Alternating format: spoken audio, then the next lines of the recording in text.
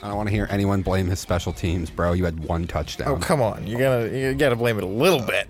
No, you had one touchdown all game. At home, you're the number one seed. They still should have won that game. And It shouldn't have been that close in the fourth quarter, bro.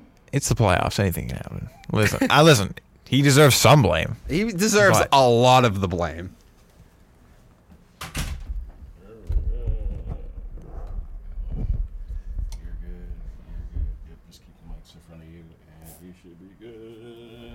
Cool. So good.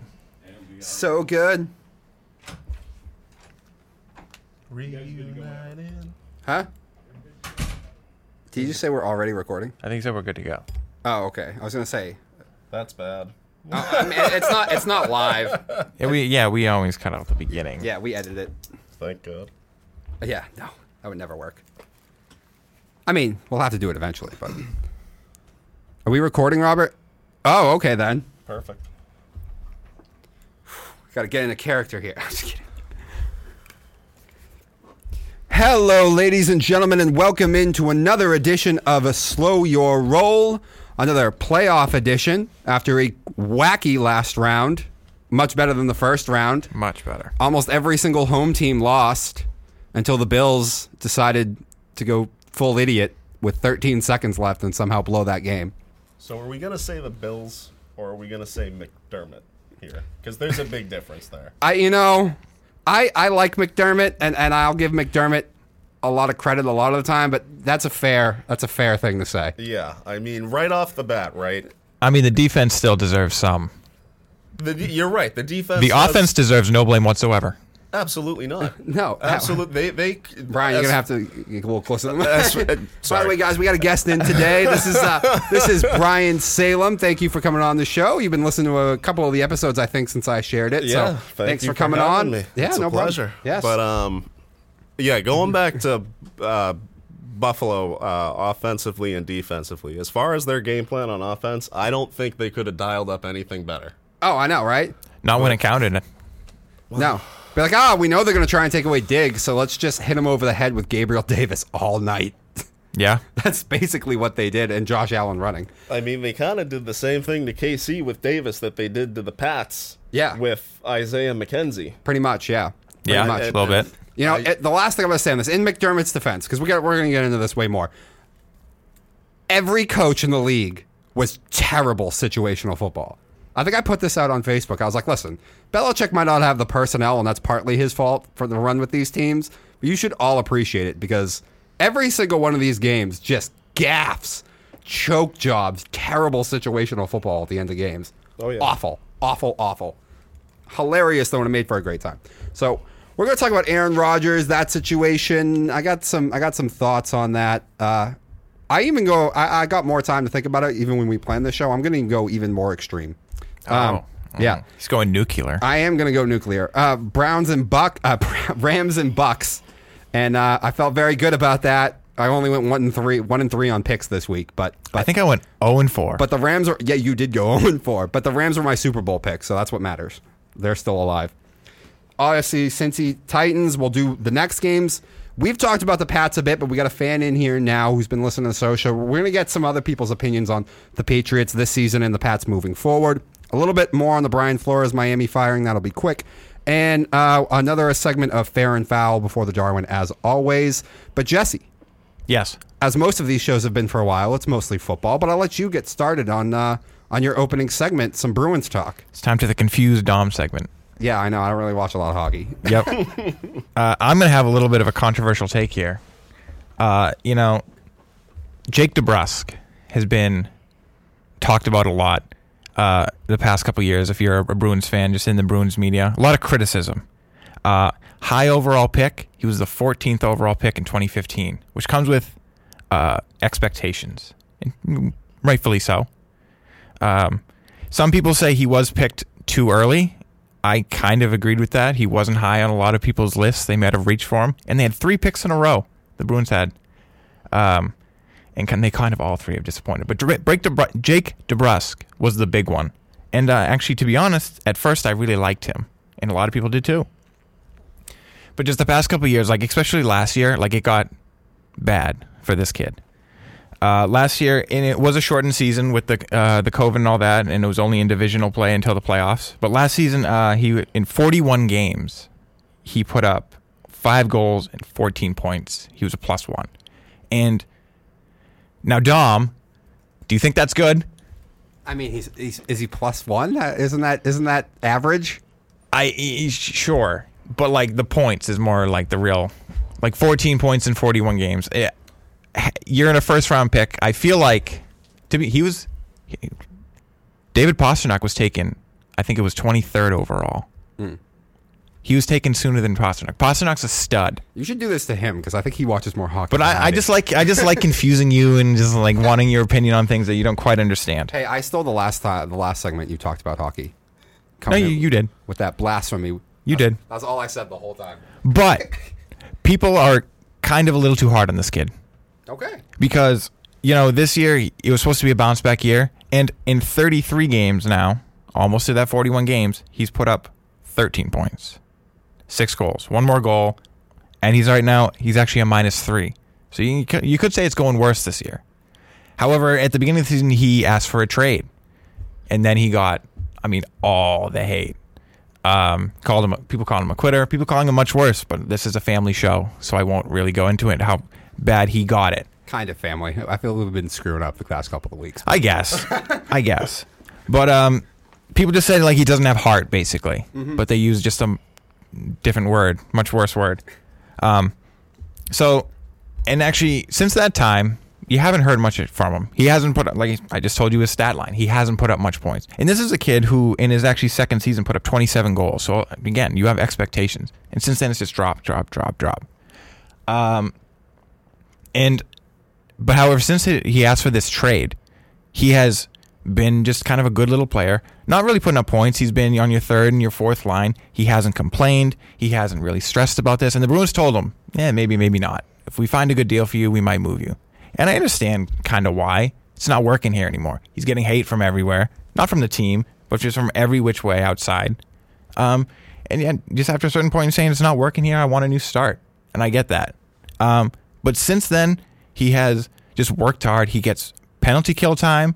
He, in the last couple of games, he has actually, it's kind of paying off. He put up a goal. He put up 2 assists in his last 2 games. So he's just buried his head and been a good teammate and just a great.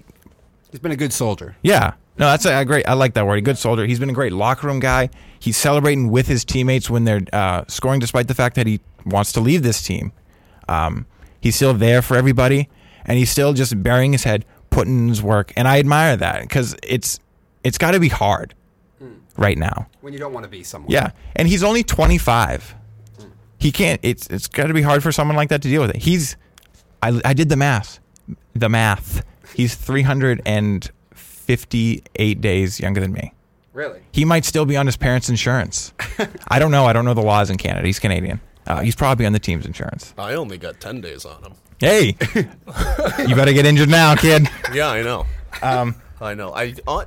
You know what I think the biggest, what worries me about guys like DeBrusk is, the potential is there. Yeah. You know that he has some of the tools to not be, a huge impact player night in and night out. He's not going to be an elite setup guy or an elite goal scorer, but can't you just picture him getting shipped off and wherever he goes, he just lights it up? Oh, see, he's got a lot of interest apparently from teams. And so other teams see that too. They know he can. He put up 27 goals in his second season, and I think actually that was part of the problem. He then had huge expectations from some, and he isn't hitting them himself, and that's really bringing him down. Didn't he follow that up with another 20-goal season right after? Hold on, give me 1 second. I believe it was. It was 19 goals. It was 35. It was 42 points though. So it's not a horrible stat line, but for a guy that you wanted to be a top 6 forward, for a guy that was going to be playing with the likes of Krejci and whoever else you stuck on the opposite side, they're kind of stuck in a rock, between a rock and a hard place with this kid. A little bit, yeah, because the Bruins have said, I mean, if we would like to keep him, if the right deal is there, we might move him, but we would like him to be a part of this team, a part of this group. And they're usually using him on the low lines, and he has the potential to be more, but he needs to be able to just be a good team, and he has been, just a good teammate, low lines. And if he just finds a little groove, I think he'll be fine as a third line guy, and he can make a real living putting up 50. If I get 15 goals and 30 to 40 points out of him on the third line, I'd love that. That's perfect. And I think if he just accepts, like, hey, and I don't need to be a stud, I can be a bottom six forward and still make a difference. Do power play, penalty kill time. That's big. That's huge. That's almost more important than your being on the power play. And I think he used to be on the power play and now he's not. And I think that's can be a blow to a young kid to the psyche. And the NHL is actually moving more and more towards helping these young players develop mentally and maturely, because so many players are not reaching their potential because of just the mental stress that they put on themselves. And actually, that's just a big thing. Nathan McKinnon of the Avalanche recently talked about that, because first overall pick, massive expectations to the likes of Sidney Crosby. And his first season, he was hitting it. And then his stats just kept dropping and dropping and dropping. And he saw a psychologist, and his stats were better than they ever were. But the thing with guys like him is he's not a Nate McKinnon, Jake DeBrusk. No.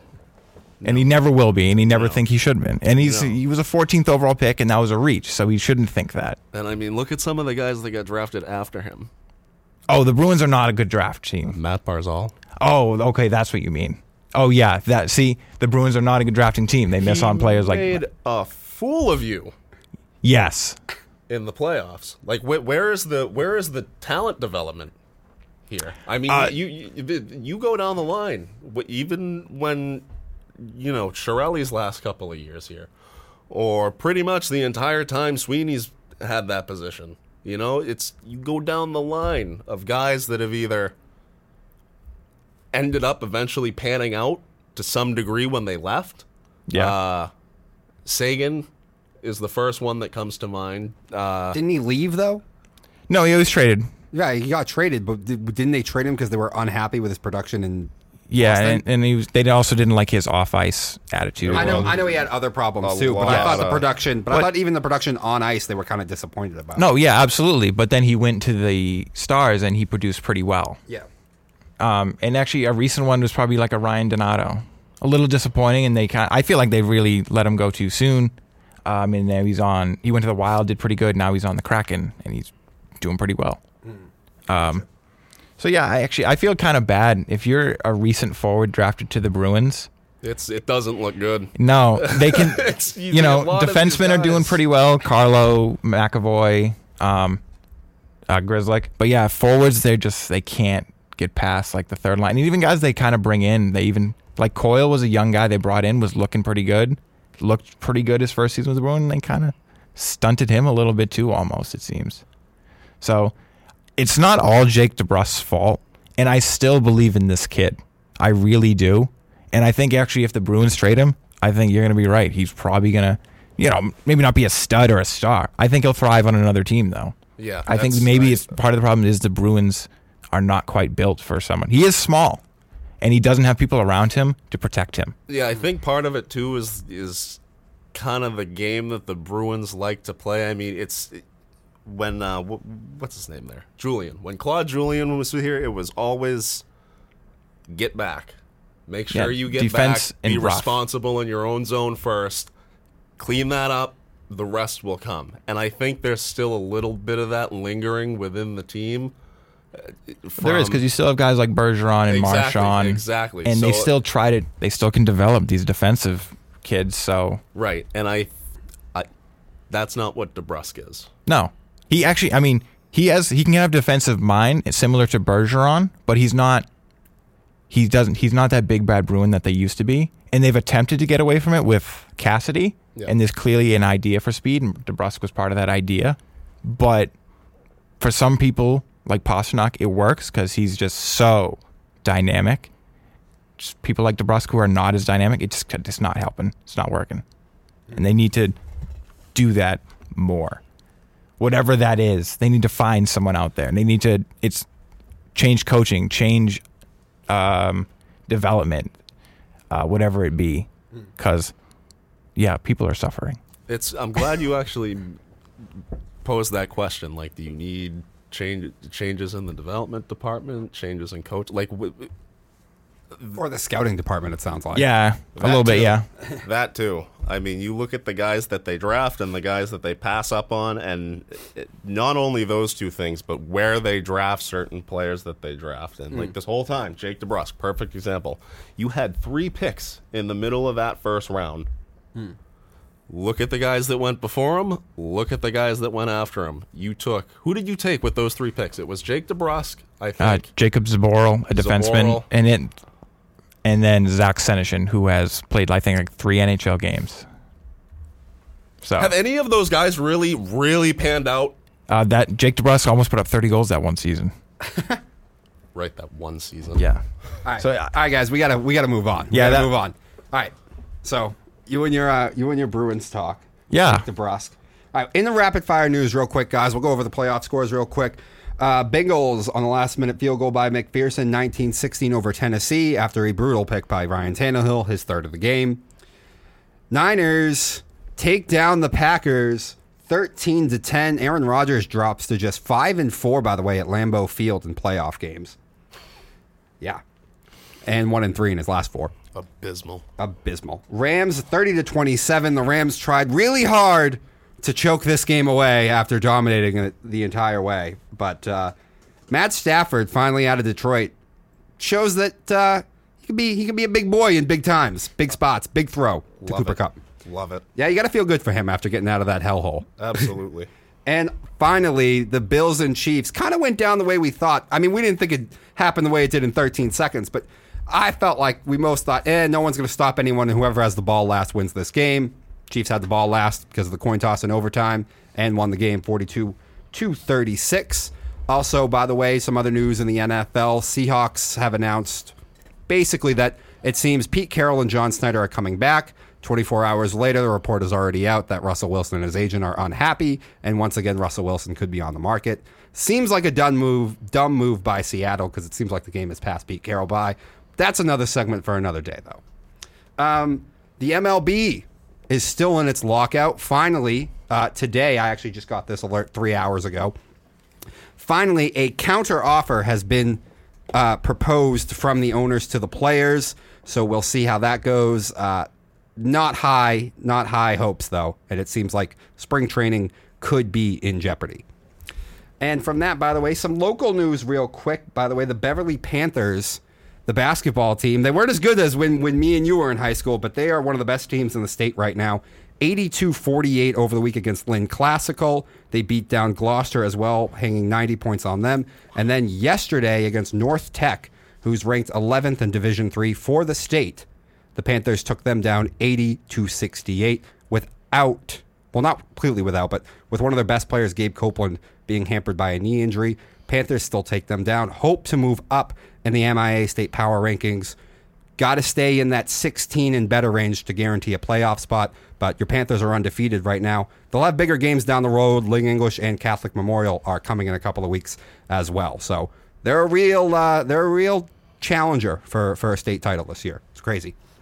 All right. And from that has been rapid fire news. We will move on to some of the playoff talk. My favorite guy, Aaron Rodgers, 5-4 in the playoffs at Lambeau Field. This goes back to last year, too. Remember, Brady threw him 3 picks in the fourth quarter. Aaron still couldn't do anything with it. I was going to start this segment by just saying I never want to hear his name mentioned with Brady again. But I feel like he's finally getting ripped by the media for once, probably today. So I feel like I don't even need to say that. I don't think it's going to happen again. I also want to clarify, the media is ripping him also for the first time because of the vaccine stuff. I don't give a shit about that. Everybody can do whatever the hell they want. I'm ripping him because he's just an a-hole. And everybody knows he's kind of an a-hole. So I think that and this last choke job. Oh, yeah. Put the two together was finally enough for the national media and all the pundits to finally come around and say, okay, there is. He's overrated. Yeah. So here it is. So if anyone does try to defend him, the special teams, Mercedes Lewis. Well, let's see. Matt Stafford, his team fumbled the ball 3 times in the fourth quarter, and Matt Stafford still, when it came time to make the big play and the big throw, he did it. Aaron Rodgers was at home, off a bye, number 1 seed, Super Bowl favorite, facing a beat-up 49ers team that thought that they weren't even going to have their 2 best pass rushers in Nick Bosa and Warner. And he still couldn't make the play, the throw. 1 touchdown all game long. Do you know who he played like in that game? He played like Alex Smith. Huh. Alex Smith, who never threw the picks. He never did the bad thing. He'd always end the game 20 of 28, 22 of 31, but he never made the play. He never made the throw. And he sometimes barely even tried to make the play or the throw. This is on Aaron. A lot of this is on Aaron. Also, 18 targets to just Aaron Jones and Davante Adams. Every year, it's the same thing. I'm only going to throw to Davante Adams. You have to forge relationship with other wide receivers. You can't tell me that Lazard and Scantling, who have been there for years, aren't capable. It seems like when... I mean, they're not that great. They're not great, but Davante's the one that gets the attention. You'll have them in single coverage. And it seems like whenever Davante is forced to be out of a game in the regular season, Lazard and Scantling are able to produce. But for some reason in the playoffs, Aaron, I don't know if he just freezes up, if he just locks on, but he just doesn't forge a good enough relationship on the field with anybody else other than Davante. And this is and this is the personality stuff, the aloofness. And here's the other big thing. So you go back to last year. If Tom Brady was on the verge of making a Super Bowl and they lost in crushing fashion at the end, how do you think he'd spend his offseason?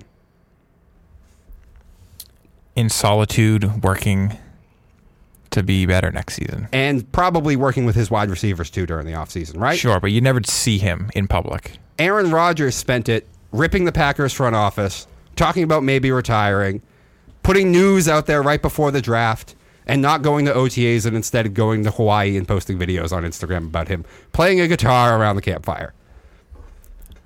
I mean, my man, I guess, does deserve to live his life. I'm not going to... Listen, that's fine, but don't compare him to Tom Brady Yes. and other great quarterbacks. And Yes. when you don't have a relationship with anybody else on your team, it seems like, other than one wide receiver and a running back, I guess you check down to, and maybe you should have worked in OTAs a little bit.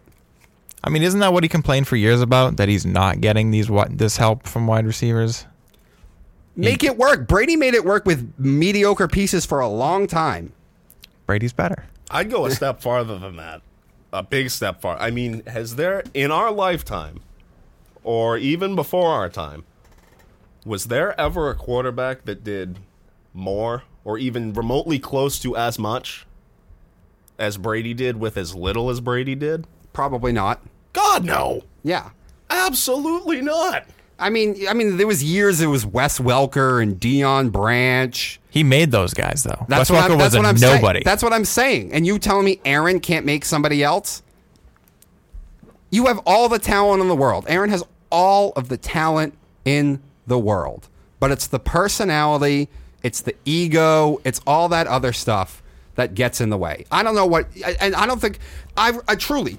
The defense played fine. They shut the Niners down most of that game. The 49ers were deep in negative yard total until halfway through the second quarter. They didn't complete a single pass until 8 minutes to go in the second quarter. Yeah. And for years, it's been Rodgers complaining about he didn't have enough of defense. The defense was fine for you yesterday. I mean, 2 days ago. Maybe your boy... Kyle Shanahan just knows how to play him. He can't play the 49ers. And I know Kyle Shanahan hasn't been there for all of them, but he can't play the 49ers. Okay. That could be an excuse, but then we bring up the Bucs game last year. 3 interceptions by Brady in the fourth quarter. That was the NFC Championship game. You can't play that either. This was not an NFC Championship game. Under pressure, when it matters, he shrinks. He's Alex Smith. Choking He's dog. He's Peyton Manning playoff time. No, I know. I said that. I know you did. I'm not going to make the argument he choked or he didn't choke and he's not a choker because he's not that clutch. He clearly ain't. His playoff numbers just aren't that good. I mean, he's great if you're playing the Cowboys. But like, Yeah. and we'll talk about this a little later also. I mean, I think the team as a whole did choke. The defense played well. And if you look at the stats, Aaron Rodgers did technically outplay Garoppolo. Yeah. But like, Boy, if that's your bar, bro. they were You're going supposed to be the league No. MVP. They were going to win that game. Then a blocked punt happened. And if a blocked field goal didn't happen earlier, Okay, after they're probably going overtime at worst. Okay, but after Aaron went 3 and out again for the 4th straight time. Okay. 4 straight times. Here's the thing, like, do we think the 49ers beat them? Or do we think the Packers kind of beat themselves? I think the though? Packers kind of beat themselves. A lot of it. Aaron Rodgers is not on special teams. Yeah, but And listen, I will agree with you. He talks a lot of smack. He is so arrogant, But he he doesn't show up in the brightest lights. But go watch those drives. He played it safe. He's checking it down to Aaron. He's forcing it to Vontae. I mean, 49ers play good defense too. They do. I'm not saying go out there and score 40 points, but the Niners' offense was incompetent for 3 quarters, and you scored 7 points on offense all game. You got 1 touchdown. I mean, they left points on the board. They left a lot of points on the board. Yeah, like that huge play to end the half or near the end, with Aaron Jones just running down the sideline. How do you not get points out of that? True. I mean, listen, I'm not saying that the Packers didn't fail him, but at the end of the day, if you're supposed to be the league MVP, you're supposed to be the guy. You are supposed to be able to overcome things like that. Brady overcame stuff like that all the time. Russell Wilson's done it in the playoffs. Mahomes does it all the time. Patrick Mahomes, his defense gave it up, and then 13 seconds left, goes down the field, ties it. Goes to overtime. We'll talk about that later. Goes to overtime, I'm going to win it now. So if you want to get paid this much money, you want to be the league MVP, you want to be one of the best quarterbacks in the game, you say that, you feel that. You have to be able to overcome all the other stuff. Yeah. When it happens. I'm just making the point of like, listen, is most of your point that just Aaron Rodgers is overrated and we shouldn't compare to Brady? Yeah. Because that I agree with. But also, I truly think that I just don't 100% blame him for this game. I don't 100% blame him for the game. I gave a lot of the blame to him, though. And I think in general, the problem with Green Bay is Aaron Rodgers. I think Rodgers is the problem in Green Bay. I understand he's super talented, so a lot of time he is the solution. But when it comes to why can't the Packers make the Super Bowl, why can't the Packers get to the height that they should be, I think LaFleur's a bitch. Rodgers is the problem. How is LaFleur? Rodgers has so much power in that organization.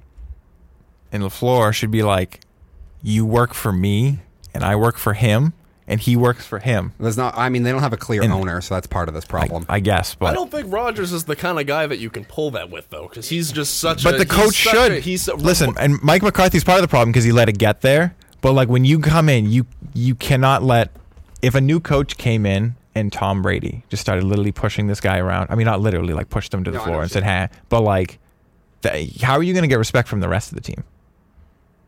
Why are we using Brady here as the comp? Because if we're talking, I guess I shouldn't compare him to that man. But I don't I'm just think saying- any quarterback does the things that he do. Any elite. If Russell Wilson lost on the verge of the Super Bowl, Russell Wilson's one of the hardest workers. Now, he's unhappy with the Seattle organization and voices that, but that's because it's pretty obvious that anyone who looks at it. I mean, he doesn't have the pieces around him at all. Aaron has the pieces. He has good running backs in Devontae Adams and Tanyan. And I mean, Good like, defense. Sure. Russell had. Yeah, I guess he used to really have that. Used to. They're not that good anymore. I mean, did you see how terrible they were when he was injured? Pete Carroll has had one of the worst defenses in the NFL for like 3 years now. But my point is, when you have the pieces there, if you were on the verge of it before, right, and lost, whether it be Brady, whether it be Mahomes, whether it be Russell Wilson, all these guys who are about it, who want to win, who are some of the best, they don't have the kind of off seasons that Aaron Rodgers does. Aaron is part of the problem. He's a lot of the problem in Green Bay because they're well run. They draft well. They do everything else very well. Clearly their cap situation is not in a good place at all. Aaron Rodgers is what? Oh, he didn't tell them to sign them all those contracts that end at the exact same time and still be $45 million over the cap. Yeah, but how much of that cap is Aaron? A lot of that cap is Aaron. That cap, his contract ends when the season ends. I digress. He didn't tell them to sign Devontae Adams and Aaron Jones and all So these we're other people moving on to from- the exact same contract as him. I guess, but we're moving on from the Brady. Just this. I think Aaron is the problem in Green Bay. He's part of the problem. He's a big part of the problem. Brian, what do you think? Aaron's the problem. Thank you. The whole problem? Yes. Aaron is the whole The problem. entire problem? I don't Aaron think is so. the whole problem. I don't think so. You can't have a personality like you. I think he's 75% of the Okay. problem. You cannot, in that league, when we're talking about the most important position in all of major sports, okay? Face of a franchise like the Packers, cornerstone of the NFL. I mean, Yeah, the Packers are. Yeah. when you think of football, when you think of the NFL, you think of two things: John Madden and the Green Bay Packers. Yeah. Shouldn't I think of the Raiders then? Aaron's got to be the guy. He can't. If you want him to be the guy, you can't. He can't carry on like that. Yeah. Just And be- off the field and- distractions. and be so self-important because he's. So you're saying because he's a Packer, he needs to be a model citizen? I'm saying if you're going to be in the position that the team wants him to be in and handle his job the way that they want him to handle it, you can't act like that. Yeah. Like, that's what separates guys from Rodgers from guys like Brady. Guys like Brady and Wilson and Manning, they all put winning first. Winning and performing their job to the best of their ability is paramount to them. I think what Rodgers cares about most is Aaron Rodgers. Yeah. I don't disagree with that. And the way he looks, basically. Like his whole, how he looks. I know. Get a Media, haircut. legacy, all that kind of okay. stuff. Not that. But I mean, I agree with that. I agree with he doesn't carry himself in the fashion that you would like him to, I guess, as a quarterback. And, you know, would I really want a guy like that leading my team? No. I will defend his right to the death to do it, though. Oh, yes. But I don't know. I feel like there has to be some toxicity in the organization that allows this man to get this ego like this. The same reason I blame a little of the Steelers of why we have Antonio Brown today. Because there was toxicity in the organization. That's a little bit of a different situation because that whole... It's so much easier to move on from AB than it is a quarterback. That's not the point. Okay. I'm just saying he came up like anyone, but like why does Tom Brady not have this huge ego? Because He was hoisted on high 'Cause he was- so early. Because he was drafted in the 6th round and his coach was Bill Belichick. He had guys like Okay. Giovanni Carmazzi and Spurgeon the Surgeon Wingo before him. All right, I guess. That's good. That's good. All right, why wasn't Peyton Manning so entitled? Because he grew up The with Colts are not the most well-run organization. Yeah, but he grew up in a football family And that his- was all about success, winning. His father was an NFL quarterback. So you're saying it starts with the family? Well, listen, that's a whole nother podcast, brother. Sorry. we're not going to get into societal stuff here, but yes, sure. I'm sure that's part of it. You want to talk Look. about family relationships? Ha, ha. Mine's not that bad. Mine's not that good. I bet yours is a whole hell of a lot better than Rogers' family situation. Yeah, that's the other thing. It's true, I talk to my family. He fights with his own family. Exactly. He's a difficult personality, man. All right. So, Aaron Rodgers is the problem in Green Bay. Moving on. Jesse, take it over. It's time for the Tom Brady update. The Tom Brady update. They're always early now. Yeah, I mean, he's in the playoffs. We've got to talk about the games. Yes. It's not just about him. But, I mean, you know, this talk leading up to this game that he's going to mull his career over in the offseason. He's going to mull it over if he wants to come back. And we might have seen Tom Brady for the final time. That's a bunch of garbage. We have Listen. not seen Brady for the last time. I think he will come back. I'm on that boat. Brady's the type of guy, he will not settle for anything less than retiring off of a Super Bowl win. I mean, That's not in I his- don't think the Bucs are going to win again. Anywhere Brady goes, you have a chance. Maybe. At some point, he's going to suck, though. I Even mean- if he's 56, Yeah, he's going to look a little like Big Ben. At least a little bit. he takes way too good a care of himself for that. Listen, I think he'll be pretty good for if he still plays for a couple more years. But he said 45. He's 44. Maybe he wants to keep his wife. I don't know. Maybe he wants to be a little bit of family man, see his kids grow up. Because, that CTE is coming, right? Why? You can barely touch a quarterback anymore. Really? He got knocked in the face and then got a penalty on him. He did get knocked around yesterday, which is why I picked the Rams, because I said that pass rush You was picked gonna the get to Rams Brady. because you said the Rams are going to run all over them. I also and said they they'd didn't. run it too. I said they'd run it too, but I said the biggest thing is that defensive front's And- going to put pressure on Brady. In fact, they just And no Ryan Threw it Jensen. all over 'em. No Ryan Jensen, no Tristan Wirfs. They mauled the Tampa Bay offensive line. Mauled it. yes. Excuse me. But anyway, But before we get into the Rams, on the Brady thing, there's a number of Tampa Bay free agents, though, at the end of the season. There are. So that is one thing to look at. Because what if a lot of these guys go? Is Brady going to want to come back to a team where you think personnel-wise they're about 9-8? well, I say a lot of these guys will ask Brady, "Are you going to come back?" Because he still has one more year on his contract, and then they'll be like, "All right, maybe I'll sign another one of these 1-year deals." Because if Brady's out, Gronk's out, and Gronk's contract is up. Yes. You also have Godwin, JPP, Ryan Jensen, the center, Sue. I said Gronk, Fournette, OJ Howard, Blaine Gabbert. That's a big one. Ronald Jones, My heart aches. Giovanni Bernard. So that entire backfield is a free agent. Yeah. Josh Wells, the right tackle. Carlton Davis. Carlton Davis is kind of a big one just because they're not deep in the secondary at all. No, because Jordan Whitehead is another one, the safety. Okay. So they got two guys in that starting Yes. secondary that are free agents. Yes, It's a also- lot of free agents. Yes. Oh, yeah. No, and the list is a lot longer than that. Oh, I know. But those are just the notable ones. Yeah, those are the biggest names. Yeah. I think even if Brady comes back, Godwin's gone, in my opinion. I think that one's a big one that could leave because he's gonna chase some money, and I don't think you can really sign all these guys. I think Fournette's another one that's probably gonna Belichick, go get too. out the checkbook. So let's just say, for the sake of saying, right, Brady does come back to the Bucs, and there is a mass exodus, right, of players that are on that roster right now. Mm-hmm. I still think Brady gets you to better than 9-8.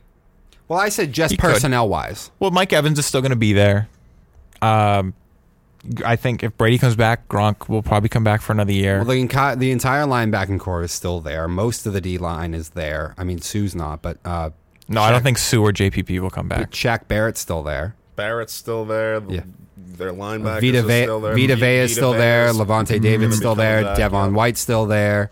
So Murphy Bunting is still there. Murphy Bunting's still there. So, that's why I said I think even if those guys all leave, from a straight roster perspective, they're still about a 9-8 team. Now, maybe Brady adds a win or two to that, but is it a Super Bowl contending team anymore? I don't think so. Probably not, no.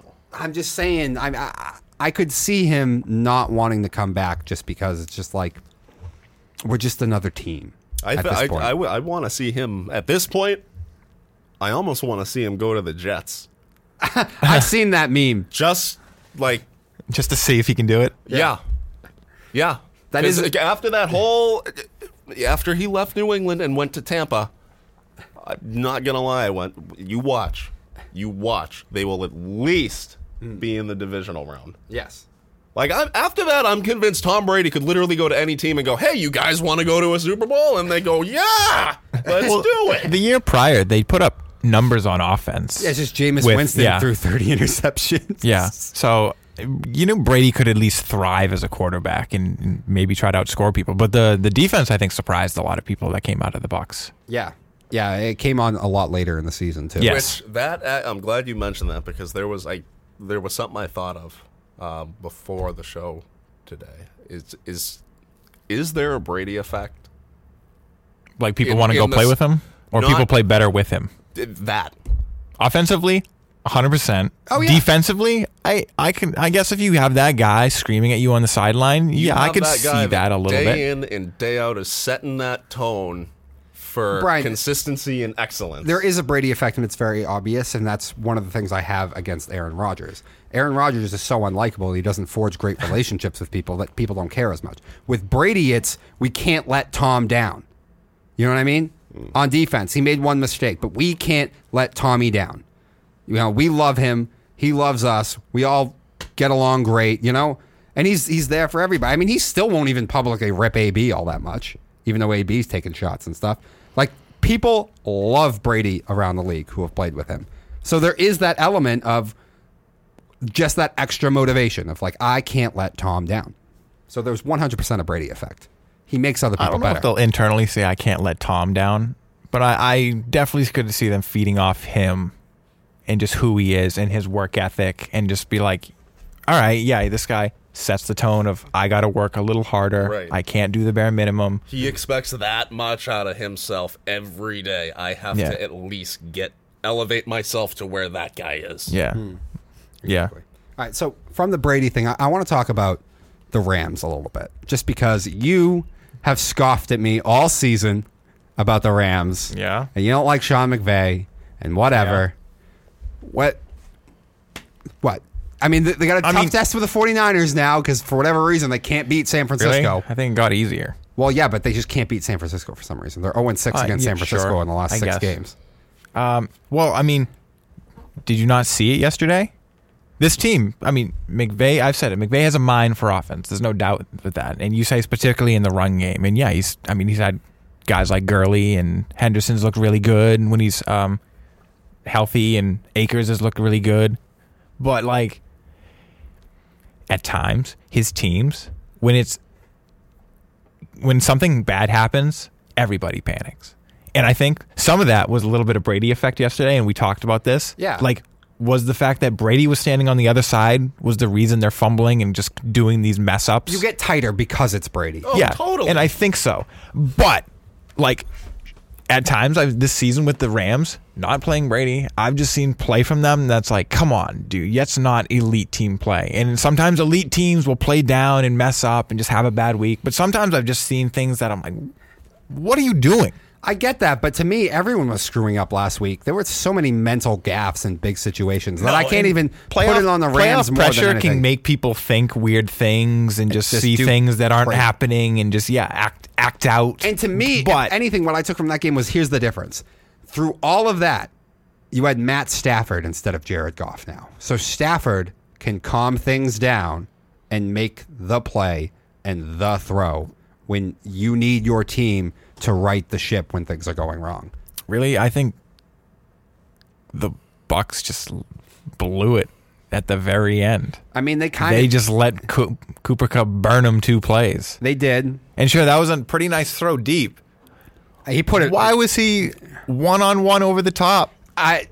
Where was the safety? Why did he get over the top is the big thing. I'll tell you why he was one-on-one, though. Because Arizona tried that let's double cover Cooper Kupp all game, and all it did was get them burned by OBJ. So they kind of were like, well, we can't really So what? we can't really double Cooper because OBJ, if anything, is the more explosive deep threat.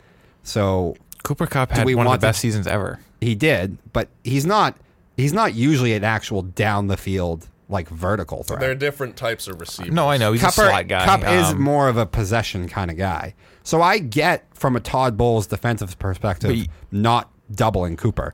Now the corner They would double who allows Edelman. Cup to get behind him is 100% at fault. I don't know how you let your guy get behind you. Okay, so let me ask this just to be a shitter, I guess. Yeah, go for it. If that same exact play happens in the first quarter, let's say, right?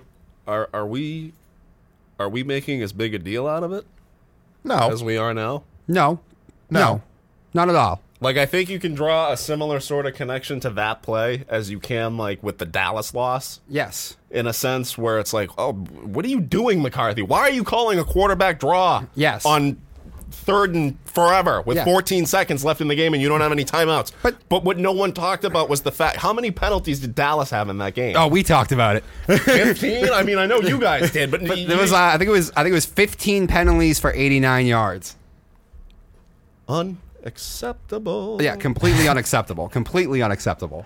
Well, like even still though, But this is what you mean, like pressure just causes some guys to wilt.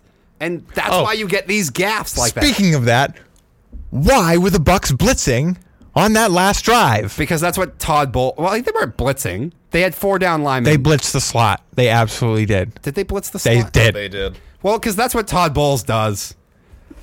I mean, I get it. You sacked him on that first play, I mean, but like, it's not smart, but at least I can say, you know what?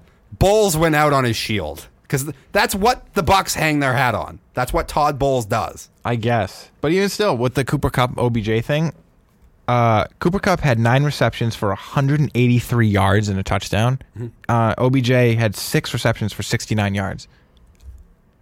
You got to make an adjustment. Cooper do. Kupp was burning you. Yeah. And like OBJ, 6 for 69, that's good. But this is one of the reasons why I Cooper thought Kupp was way better. Well, this is one of the reasons I thought the Rams would win that game anyway, though, is because the Bucks secondary is not that good. Yeah, And yeah. it's still out a couple of people. Yeah, I guess. But like, you got to do something. You got to make an adjustment. The adjustment was maybe we can't hold them, so let's see if we can get to Stafford early. Keep your safeties in zone so they have to just beat you by chipping away, getting short yardage passes. I mean, I get that, but you can still find the soft spots in zone. I think from Bowles' perspective, I can't double cup, and I don't feel my secondary can hold up, so I'm going to try and get the ball out of Stafford's hands early. And it didn't work out in the end. But the Tampa was lucky to be in that situation anyway. They got dominated for 3.5 quarters.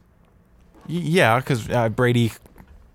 I mean, I watching that game, like it was the same thing. I think it was 2015 or 16 against Patriots versus Broncos. Yes. Where just Von Miller is just constantly in Brady's face. Yeah. Now just Von Miller was in Brady's face. All- Just different uniforms. All game long, they were teeing off on Brady. Yeah. So, Brian, do you have an opinion about the Rams as a team in general as far as moving forward? Chances in the Super Bowl? I mean, the biggest thing I have to say about this team, honestly, this whole season is, when was the last time we saw a story as good as this Rams team? Getting Stafford in there. The Bengals story's better. Nah, because Stafford had to not. No, Stafford had to How suffer can you for even years. compare those two stories? You can't. Since he is so sad. I mean, yeah, since he is so... Okay. No one in LA cares. How many years did Stafford have to... Can you think of one guy that has been more deserving of a change of scenery and to have the success that Matt Stafford Stafford has had? story is beautiful. He's just doing it on the wrong team. Now, the Rams. as far as Listen, I hate the city of Los Angeles also, Jesse, but... take the narrative out of it. Mm-hmm. Wow, they're a wagon. They're a wagon? Yeah, Okay. they're a wagon. And it's... I saw the Rams being where they are at the beginning of the year. I Oh, think you they did? might be the best team No, wait, left. wait, Brian, Get right here. Thank you. Thank you. I was the only one on my entire circle who was, first off, I was on the Rams a long time ago. Great minds think alike. Thank you. But I was the only one from the restaurant to here to my family who was on the Rams over the Bucks in that game. And I've been on the Rams for a while now. So Now, I won't lie. Once I knew what the matchup was going to be, Rams-Bucks, I went, here we go. That's listen, the end of the road for Stafford. It was, I mean, nice job. Who can dude. blame you for picking Brady though? No, Nobody. yeah, I don't. Like I don't think people are I don't idiots pick for picking the the Bucks. Buccaneers. Like, I when- picked Tom Brady. When that game hit halftime, what was the score? 20 to 20. I think it was 21-3 at 21 to halftime, 3. but Yeah. then it got to 27. 21-3, and then out of the half. To your point, Jesse, LA gets another one. Yeah, You put up 35 more. This game ain't over yet. I know, right? I know there is that Brady effect, but that's why I even feel more confident. You went through, you slayed the dragon. All right, you got through the oh my gosh, we might choke away our chance. You got through it. Now you get the Niners, and then they've been their bugaboo, but they'll beat them. I think. You do? I do. Word of the I day. also think that the Rams are set up to give KC problems too. Oh, I think Because they're the the- best team left. Because the Rams can do the same thing that the Bucks did to the Chiefs in the Super Bowl, which is just dominate at the line of scrimmage and get the ball out of Mahomes' hands. So, all right. We're going to take a quick break, and then we are going to get on to the other 2 playoff games and then talk about the conference championship games. So stick with us, guys, before we talk about the rest of the playoffs and make our predictions for the ones coming up.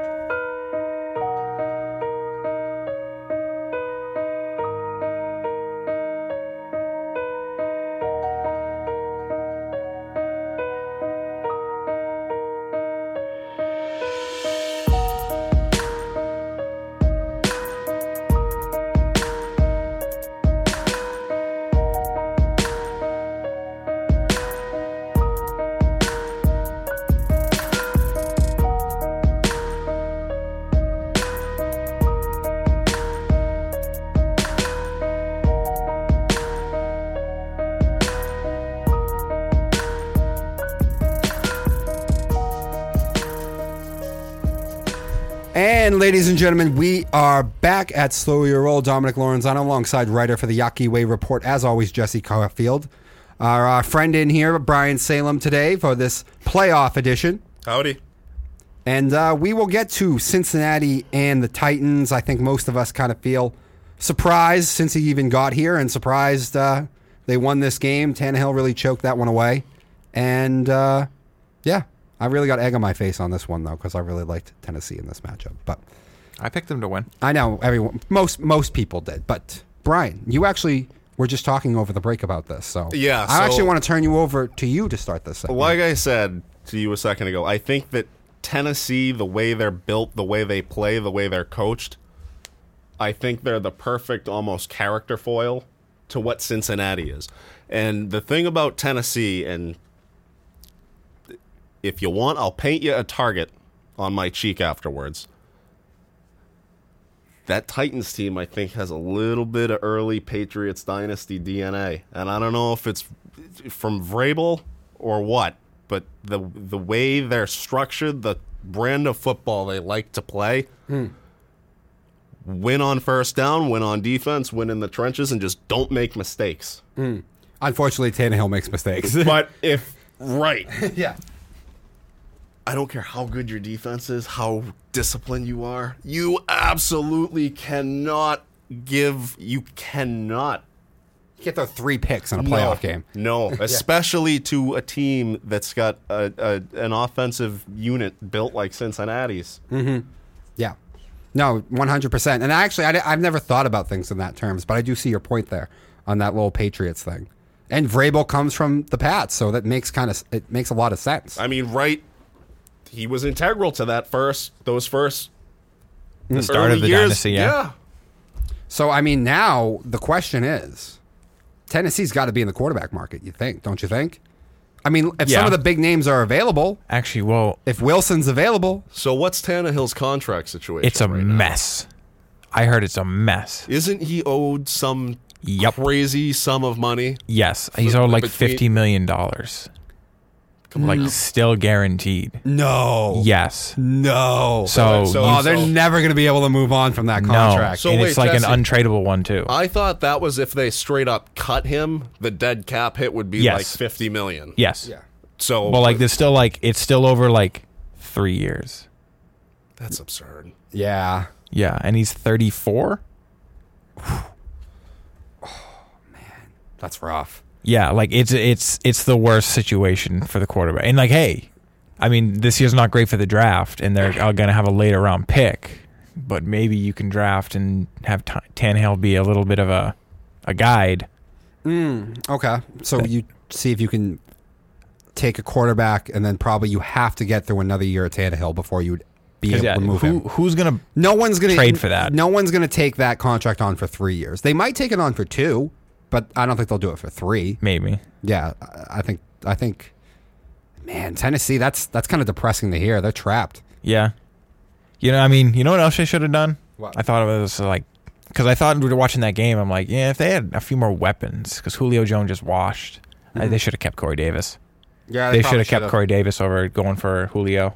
I know. And I get it, Julio was a name, but he's just not it. I wish Bill would have let them keep Jonnu Smith. A little bit, yeah. I was excited about that one, but that one didn't work out. A little bit? A little bit. Yeah. You cannot bring in a guy like that and sign him for 4 years and guarantee him $26 million. Are you kidding? For the production you got out of that guy, I will drive him to the air. I'll drive him back to Tennessee. Hunter Henry was good though. No, and I like the Hunter Henry the tight end duo because Bill likes that, and I thought it could really work, but I guess Jonnu. It's rough that Jonnu was the one who didn't work because he's the one who kind of got the good amount of money. But the thing with NFL free agency, it's kind of hit or miss. He is younger. Like only about 50% of NFL free agents actually like hit. It's weird. Yeah, I say Bill hit about with 50 of those. I mean, yeah, Judon hit, although he disappeared at the end of the year, but still. And then Hunter Henry was good. Aguilar, nah. Jonnu Smith, bust. Kendrick was good. Kendrick Bourne, Kendrick Bourne was good. Kendrick Bourne was great. Low-key great. Jalen Mills, miss. What? He played well when he was healthy. He got any good wide receiver burned him. I guess. CeeDee Lamb made him look terrible. The CeeDee Lamb, that's tough. That's a tough assignment. It is. Especially with how much man coverage they always play. That's a tough assignment. I didn't like Jalen Mills this year. So was All right, stop. All right, we got Pat's talk. We got Pat. All right, Bills and Chiefs. Let's go real quick. I don't even know what there is to say about this. This was one of the greatest games ever. Here's the one thing. All the people who are talking about let's change the overtime rules, I don't want to change the overtime rules. Make a stop, Bills. I don't Really? I don't feel that bad for you. Make a stop. What's the thing? All about that, particularly? Didn't go our way. We couldn't make the play in the situation, so we want to change the rules now. Get out of here. Well, I mean, the Chiefs were complaining about changing the rules a couple years ago. Yeah, and I felt the same way when the Chiefs were complaining about it. I don't Make mind. a stop. Get I don't over it. mind if you change the rules. There are people going on insane online with doing making it so complicated. Shut up. If you're going to change it, just either let everyone touch the ball at least once, or make them play like another 5 to 10 minutes and do those 5 to 10 minutes, and as if you just extend the end of the game. Nothing else. People are doing these crazy hoops we got to jump through. No field goals. Everyone touches it at least once, and then it counts. Like after that, it's like, no, shut up. Why are we doing this? Just at least just one touch each. That's all you get. And if someone gets points, it's over. If you get the same amount of points, you do it again. That's it. I mean, I could do that, but I hate this sort of when teams fail in these situations. We gotta change the rules. Stop. I mean, that one will make it slightly more fair. And people have complained about this for years. 13 seconds left to go in the game. You should win that game. I don't want to hear you crying because Josh Allen didn't get the ball back in overtime. I feel bad for Josh. I feel bad for Allen. He did everything you could have asked of him and more. But I don't want to hear the crying about that. Make a stop. no time for that. Yeah. Let's get to the Sean McDermott thing real quick. So 13 seconds left. You brought this up earlier in the show, and yeah, Sean's probably got to wear this one a little bit for two reasons. One, the soft coverage, which everyone likes to play, but once you know they only need a field goal, you probably got to tighten that up a little bit. You man up. Yeah. Second, though, the kickoff. There's only 13 seconds left. You'd think you'd probably want to squib it and make them burn another 4 or 5 seconds having to return it. But instead, you just kicked it over to the end zone and preserved all that time. I mean, I think they should have done it to the 2 or 3 yard line if you can. Yeah, but squibs, somewhere in the 10. You never really know where squibs are going to go. And if anything, you want to do it shorter because if you can get it not to Tyreek. No, that's what I mean. Just not a squib, And just a McCall. long kick that lands somewhere in the 5 to 10 yard line. But then Tyreek catches it, and then he has Tyreek time. wasn't back there for that. He was back there for the punts. Well, there's still Hardman back there, though. And Hardman can burn. That's why you kick it high. I guess. I like the squib kick better because it burns more time, and a lot of times it doesn't even go to the return man. It goes to the people in front of the return man. So, either way, though, you had a chance to burn another 4 or 5 seconds, and if you do that, KC has maybe, time for 1 or 2 plays? One play. Probably 1 play. Let's say, to your point, you burn 4 or 5 off that clock. That leaves them with 8 or 9 seconds. Yeah. And those 2 plays, You probably can to run... Hill and to Kelsey, both took 5 seconds off the clock apiece. Yeah, all you can probably do is run a quick out pattern, complete that, get out of bounds, and then throw the Hail Mary. That's all you have time to do then. So Yeah. McDermott had 2 big gaffes on that. And I like McDermott, and he's not the only one. As I mentioned, you should all appreciate Belichick more because I saw nothing but terrible situational football and choke jobs all weekend long. Yeah, I mean, KC in the 13-second drive, all they did was take what the defense gave them. A quick pass to Tyreek. He ran for 2 steps, dove down, quick timeout. I mean, the 3 timeouts should have told the Bills, this is not over. We got to make them run as few plays as possible. Meaning that one play, if it's 2 at most, that second one has to be the end of the game. So, yeah, they really... Because we even talked about it. We watched the game. Like, I mean, both times when the Bills had the chance to win the game and they kicked it off to KC, I brought it up. Like, do you let them run it back or do you just kick it out of the end zone? And both times they kicked it out of the end zone. Yeah. They played it safe. Yeah. And they shouldn't have. No, absolutely not. So 2 big gaffes there. All right, moving on to the next round of matchups. What do we see here? KC, Cincinnati. I don't feel like we need to spend a lot of time on this. I see this as a complete earth salting. That could be another one like the Bills game. Whoever's got the ball last. No, I don't think so. Cincy's offense, I think, is getting a little bit overrated in the playoffs. Tennessee sacked Burrow 9 times. Yeah. Like, I know the wide receivers, the perimeter speed is great, and Burrow is great, but the O-line is bad. It's a bad O-line. It's abysmal, but he was still able to throw for almost 350 yards. Yeah, but they had 19 points, and a lot of it was gift wrap from Ryan Tannehill's turnovers. Fair enough. Same thing with the Raiders game. They got the ball twice deep in Raider territory, had to settle for field goals for 2 of them. I don't think they're good enough all the way around, and their defense is not going to stop Kansas City. Like, if that line on a betting line comes out at 8.5, 9, I'll probably still take Kansas City. I do think the Chiefs are going to roll Cincy. Okay.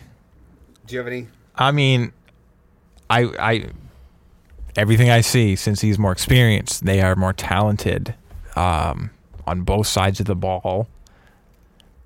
But I don't know. I want to pick the underdog here. Like I think I've picked Cincy to lose both times. No, I know I've picked Cincy to lose both times, and they've won both times. I'm going to pick Cincy to win. You want it to happen. You don't really believe it. I really want Cincy to win. You don't believe it, though, in your heart. If I put a gun to your head and said, if you're wrong, you die, you'd be like, Kansas City. Kansas City by at least 7.5, too. 11 times out of 7, I take the Chiefs in that scenario. You know what? I would, and twice on Sunday. I would take them 9 times out of 10, or 99 out of 100 times. But like, they are the team of destiny right now. If the Bills aren't the team of destiny, the Bengals seem to be the team of destiny right now. So Rams are the team of destiny. Thank you. No, Matt I was just going to say from Detroit. Stafford's the man of destiny. Yep, fresh off Detroit, baby, out of the hellhole. I mean, out of that third world. I still say the Bengals would be a better story. Nah, because that you hate Los Angeles. I get it. All right, I don't hate Matt Stafford though. No, I know you hate the city of Los Angeles. I mean, I do too. They're actually real. I mean, I like Aaron Donald. He's fun to watch. I like Cooper Kupp. He's really fun to watch. I don't hate OBJ like a lot of people do. Yeah, I don't mind sure. OBJ. LA, the city, you can't. No, you can't have it. No. Yeah, I know. I hate the city too, but I like the Rams. You can't. Ramsey's annoying though, but anyway. Bucks, Niners, Rams. What are we thinking? Brian, I'll let you start. Rams all the way. Why? I just think they got better firepower. I think offensively, I mean, you look at both coaches, they're both very offensive-minded guys, but I think the kind of football that Shanahan wants his guys playing and the kind of system he wants them disciplined in, I don't think they'll be able to hang with the Rams. I agree. And as far as defense goes, like, what's San Fran going to look like when this game rolls around?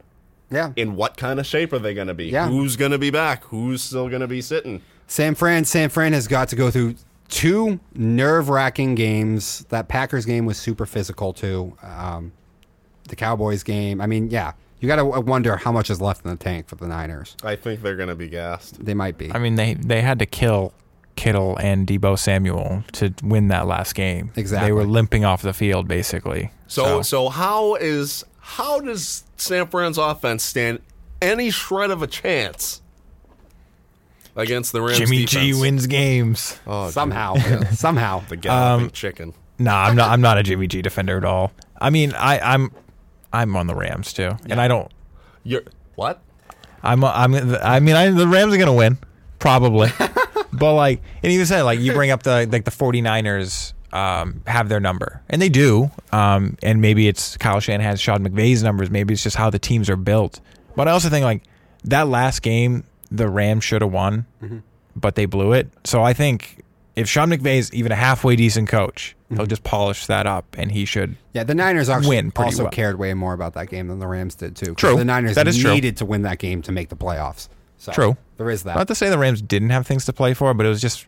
But it was seeding. a desperate situation for the Yeah. Niners. All right. So from that, Patriots talk. We talked a lot about this last show. So I want Brian, you to start out. Where do you see the Pats season? How successful you think it is? Your thoughts on Mac, and then going forward, how worried are you though about the Pats? Because now we got to deal with Josh Allen in division every year. Right. So as far as what my outlook on the Patriots season as a whole was, I'd say on a scale of 1 to 10, I give it a 7. Okay. 7.5 maybe. I mean, you looked like crap to open it up. Shouldn't have lost that Miami game. Probably could have won the Bucs game if Bill put his, cojones out on the table. Probably should have won the Dallas game. 3rd and 25. That's the defense you play. Yeah. Come on now. Yeah. Should have been 3-1. Should have been 3-1 after 4 weeks. But they did what they did. They looked like garbage, and then they rattled off 7, 8 7. I think it was straight. I think it was 7 in a row. But I think a lot of people saw that winning streak through rose-colored glasses. Mm-hmm. Look at the teams that you played. Look at where they ended up at the end of the season. And even if they were playoff teams, like Tennessee still ended up the number 1 seed, and you beat them handily. But they were decimated by injuries. Yeah. So When you there's play that them. weird sort of skew. Like they went on that win streak. You got to beat your competition, and they did. But Yeah. was it really a stiff competition as Yeah. we thought it was Yeah. in the heat of that win streak? Yeah. It was a Tennessee team on crutches that week. Yeah, they also beat the Bills in a storm. Yes. But if the weather was fine, the Bills beat them pretty handily twice. Yeah, there was 50-mile-an-hour gusts of wind. You couldn't Yeah. even throw the ball. How Yeah. many times have either of you guys seen a quarterback throw a ball 3 times in a game and win? The only First time time in I my can life. think of is watching Navy in the triple option in college. Okay. Yeah, that's about the only times I ever see a quarterback throw the ball 3 times and they still win. You will never, ever see a professional football team be able to dial up a 1940s high school game plan and win again. Probably not. So now, how do you feel about Mac? Are you sold on Mac yet or not yet?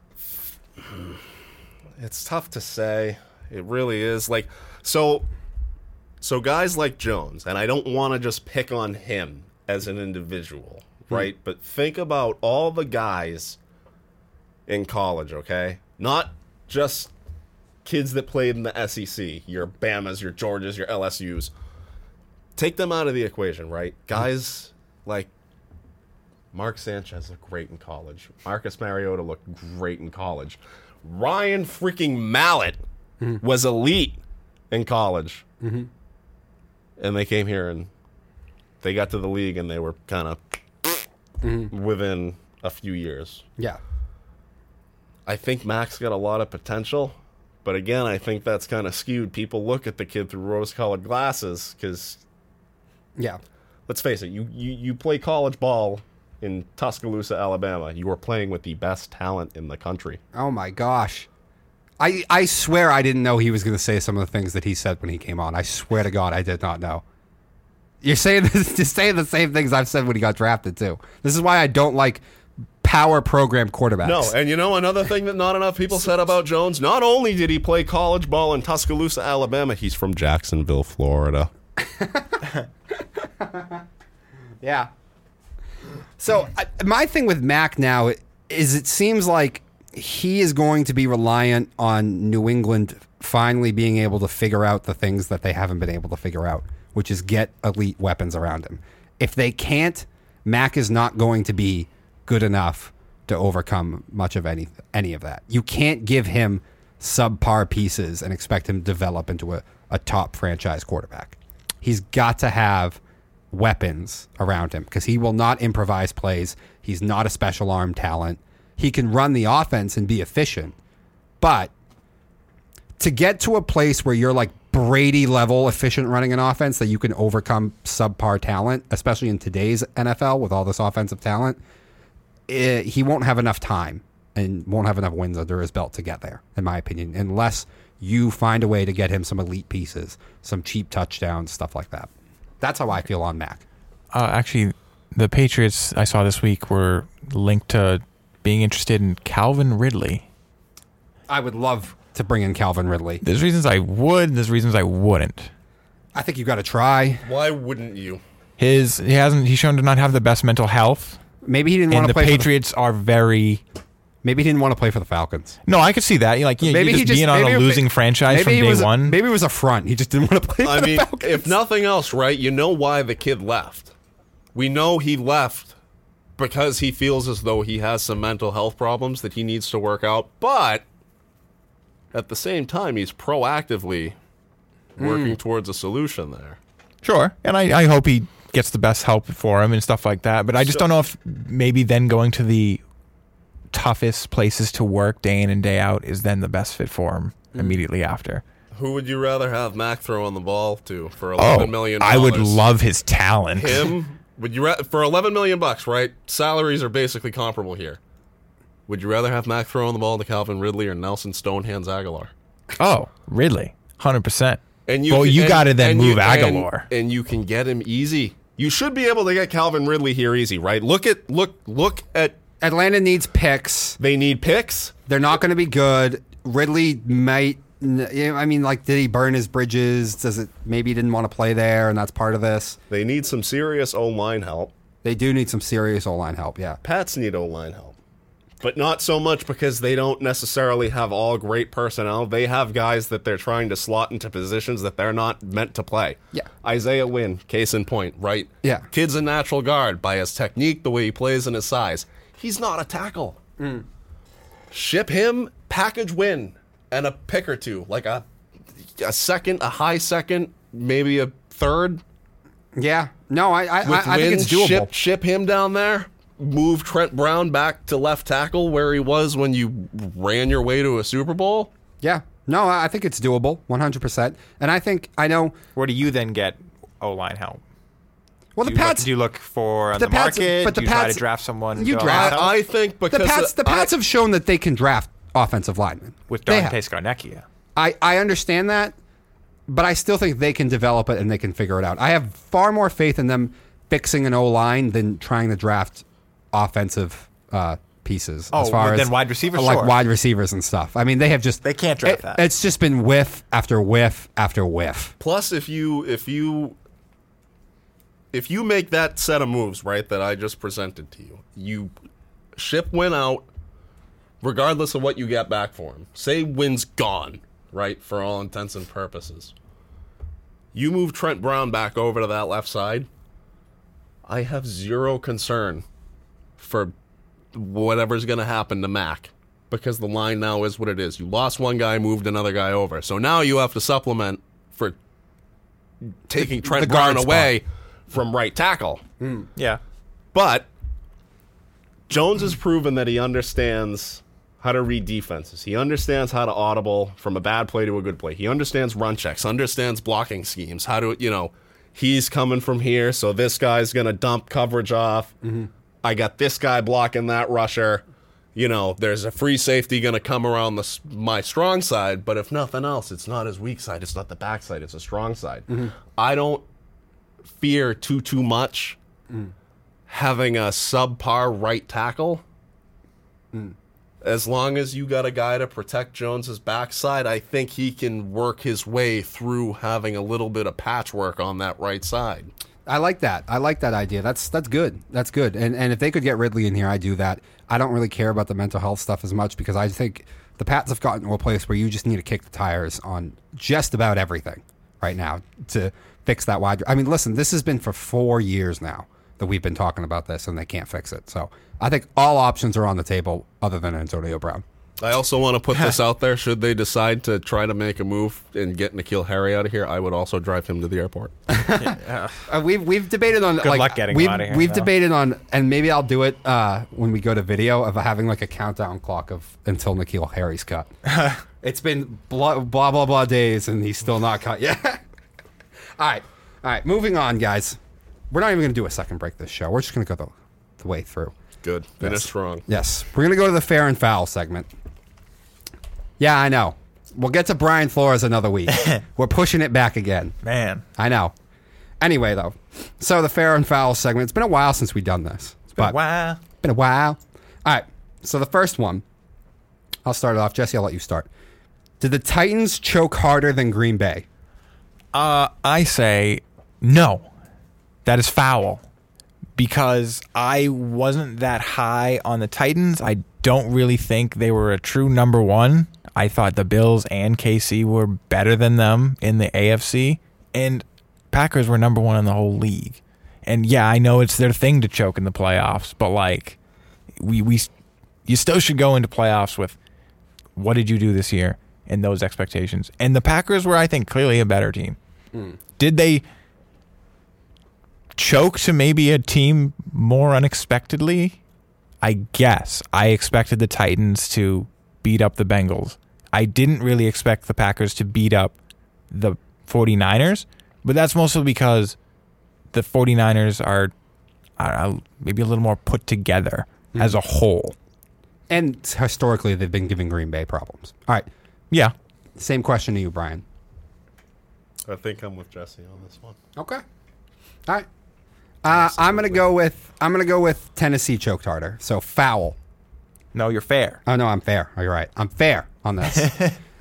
I agree with you with when you look at final score and who should have won. The Green Bay is the harder choke, but when you watch the game itself and how it played out and how the team did, other than Green Bay's special teams gaff there on the block, I wouldn't say they choked throughout. They just seemed scared and didn't make the play that they needed to do or were aggressive enough. Tennessee, from the first offensive play, was gagging this game away. I mean, Ryan Tannehill, very first play, goes full freshman quarterback and goes, it's a play action. There's no way this is not going to work. Play action to Henry, spins, turns around, fires without even reading coverage or really looking at the defense, just assuming the guy's going to be open, and throws a pick on the very first play of the game. Screw it. Yeah. Brown's going to be out there somewhere. Yeah, exactly. It was literally, it's like, do you ever play like Madden 2 when you have something set up and you're like, this for sure is going to work? Yeah. And it's a video game, so of course it works perfectly. It was like Tannehill was just like, for sure it's going to work. It's perfect. I'm sure they're all just going to jump on Derrick Henry getting the ball. And like without looking, just the minute he turns around from the play action, just with the full confidence in the world, just beams it right to the Cincinnati defender because Brown's not open and it didn't fool anybody. So from the get-go, they were choking this game away. I mean, I guess. 3 interceptions. What the hell was that one on that last? I'm not saying that last interception was like the worst interception in the world, but Ryan Tannehill, you have been in this league too long to not understand game flow. And clearly what Vrabel and that team was trying to tell you by the way they ran that last drive was, we want to be cautious because we want to make sure since he doesn't get the ball back with any time, if we don't score, we're okay with going to overtime. But we don't want to do anything dumb. Instead, hook route, he's sitting in zone with 4 defenders around him. Yeah, he's in front of this defender, but he's right on his back. I'm going to throw it anyway. Ball gets tipped up in the air. It's a pick. You've basically gift-wrapped Cincy the game, and there's only like 18 seconds left. Gift-wrapped him the game. I guess. But, Cincy did, for the most part, yes, Tennessee gave that first play away, and that set him up well. But Cincy controlled, for the most part, the game for pretty much most of the game. And also, when I saw that Derrick Henry was not 100%, that really shifted how I felt about Tennessee. I get that, but I think from the moment it started, the way the game played out, Tennessee was just gagging after gag after gag on this one. So what do you think? What do you think they do next year? You think Tennessee comes up flat? I Nah, because Henry will be healthy. I think they'll figure some things out and realize they need to manage Tannehill a little more. I'm sure Vrabel's smart. He'll come up with something. Yeah. Do I think they're a Super Bowl contender? No. I think now that you have Allen, Mahomes, eventually if the Chargers ever get it right, Herbert, all in the AFC, they're not making a Super Bowl with Ryan Tannehill. It's just not going to happen. All right. Next one. I'm probably not even going to answer on this because I feel like you guys are just going to agree. But anyway, we got the Hall of Fame coming up. So Bonds, A-Rod, and Clemens should get into the Hall of Fame. Brian, I'm going to let you start. That's a tough one. It's a tough call because like I do want to be sort of the purist and go, if you cheated, you don't get in. But by that logic, I think we all know that David Ortiz probably doesn't get in. And you talk about a guy that should be first ballot. I think he's that sort of guy. So by that logic, I do think, yes, they got to go. They got to go in? They got to go in. Oh, okay. Jesse. All right. Well, I wrote it. I write all my notes down and stuff like that for the show. And I wrote it as this question as cheaters deserve to be in the Hall of Fame. If that's how you think, that tells you how I feel. With the David Ortiz thing, what David Ortiz took was legal at the time. And one of the only people the league has ever defended in terms of being outed for taking a performance-enhancing drug in the past. Never tested positive. And also, I mean, we shouldn't put these steroid users in if Pete Rose isn't in. And I won't even hear it. Until Pete Rose is in, I'm not even going to say a steroid user should be in the Hall of Fame because that's ridiculous. That's a fair assessment. Wait, did you say what Ortiz took wasn't illegal at the time? At the time, yes. That's what I thought. I knew there was a caveat to the Ortiz one. Yeah. I think there's a big caveat to the Clemens thing.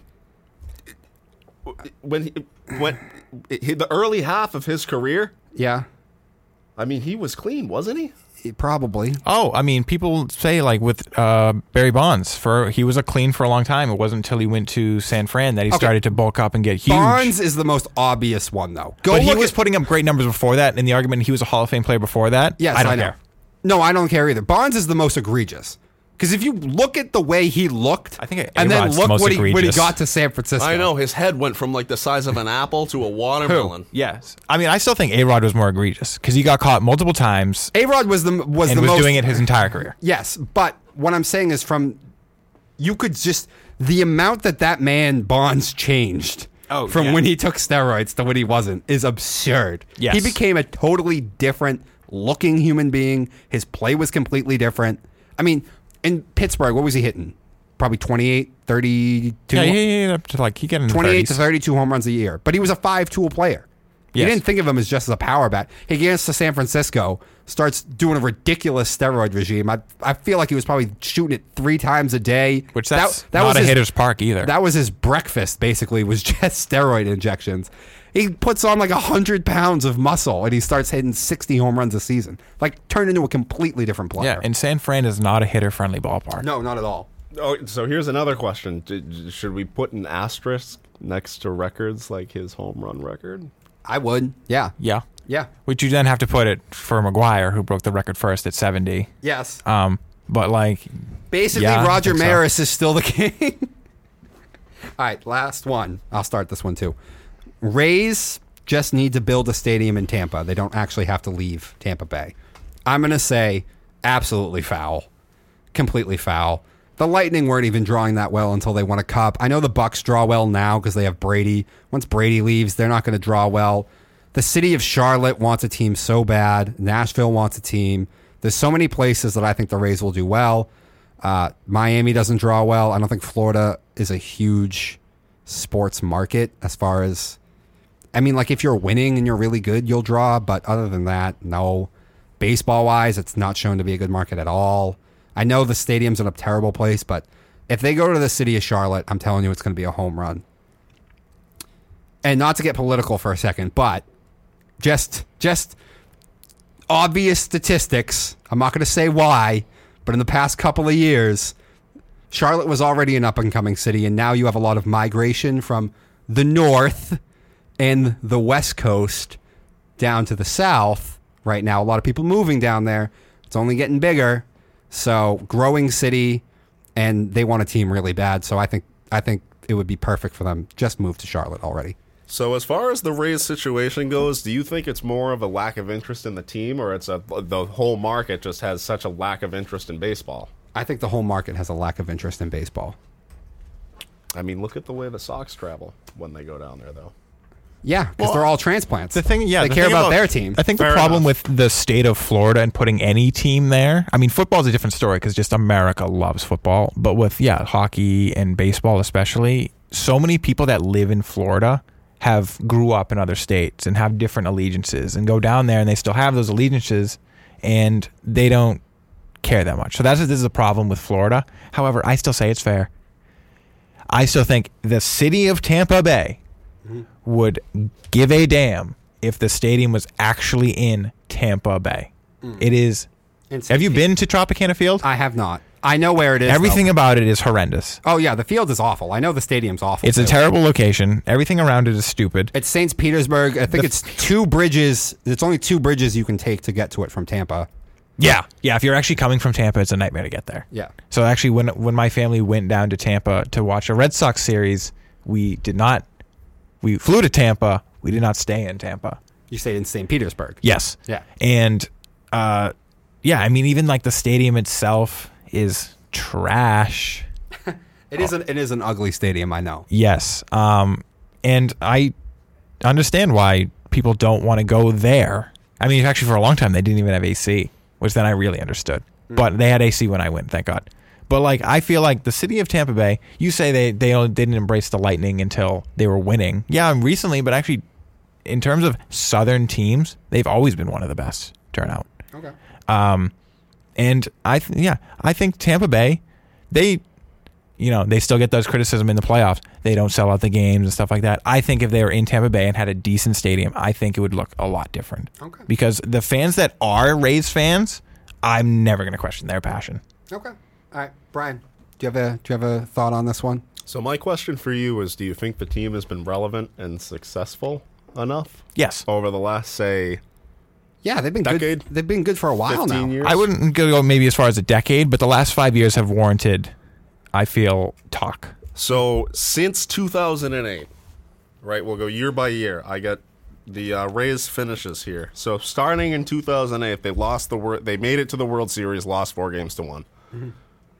2009, they missed. They finished 3rd in the division, 19 games out. The next 2 years, 2010 and 2011 respectively, they lost in both ALDS series 3-2, and then the next year they lost 3-1. They were out in 2012, 2013 they went back, lost in the DS again 3-1. From 14 to 18, they were out of it completely. 2019 lost in the DS 3-2.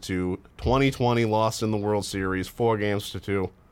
2021 DS 3-1. So is it? I mean, they're there, but when they get there, they don't really do anything with it. Yeah, but you could say that's because they don't have enough money.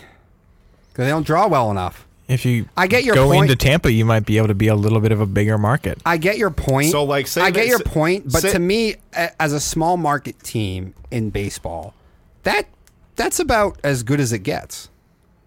So I mean, say they do end up getting a new stadium down there, and they actually do pay taxes in Tampa. Mm-hmm.